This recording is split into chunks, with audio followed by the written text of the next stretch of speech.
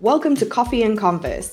I'm Diane, and this is a show for lifestyle entrepreneurs, those people building a business to support their life instead of living to build a business. If this is you, stick around for strategies on doing business more efficiently, with more ease, and in a way that feels oh so good to you.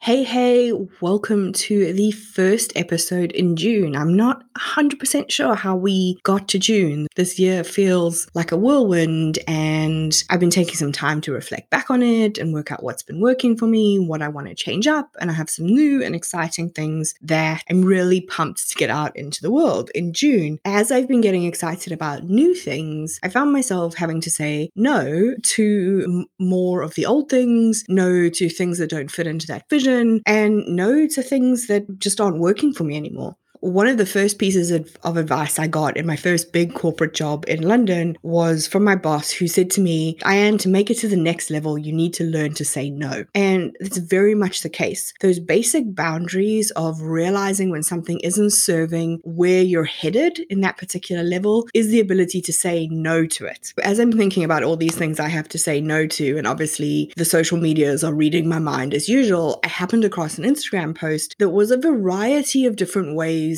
to say no to something. And I think this is very representative of what's happening in the entrepreneurial space. People 100% need that script, but also how sad is it that we're so afraid to say no thank you because we fear that it means we're going to miss an opportunity. We're going to ruin a relationship. Someone's going to go out and badmouth us. When the reality is, sometimes the kindest thing you can do is say no thank you. So I'm reading through all of these scripts, and what struck me is actually how you say no is a lot less important than one really particular part of the no. And that is when you say no. So the no that comes up front, the no thank you to the opportunity, to the collaboration, to the client even, that comes up front is the clearest and the kindest. The funny thing about being afraid to say no for the FOMO, for hurting someone's feelings, for being seen as uncooperative or unhelpful, is that actually it causes us to say yes and then follow it with a later no. And there is nothing worse. There is nothing that is going to ruin future collaborations, relationships,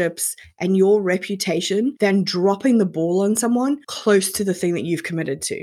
Most people, if they're asking you to participate in a summit, be on their podcast, host a JV webinar, present a masterclass in their group, are not going to be offended if you say, no thanks, it just really doesn't work for me at the moment, because they will then move on and fill that slot. When you say yes, they're going to be really excited about it. They're going to put more time and more effort into promoting that, into making sure their people show up. And then when you drop the ball, they're the ones that are publicly going to have to wear the late cancellation, the disappointment. And most likely they're not going to tell their audience. They're not going to publicly go to their audience and go, this person dropped us at the last minute. No, with their audience, they're going to apologize, fill the gap, move on, because that's what they do when they're serving their clients. But you can bet that their biz BFFs are going to know about it. You can bet that anybody who asks about their knowledge of you or for referrals to you in future, they're going to have something to say about it. So yes, get all the scripts that will help you say that no, but remember that how you say no is less important than when you say no. A simple no thank you up front is so much more powerful than a beautifully scripted no 3 days before the thing you committed to. If you enjoyed this episode, don't forget to follow the podcast and leave us a review.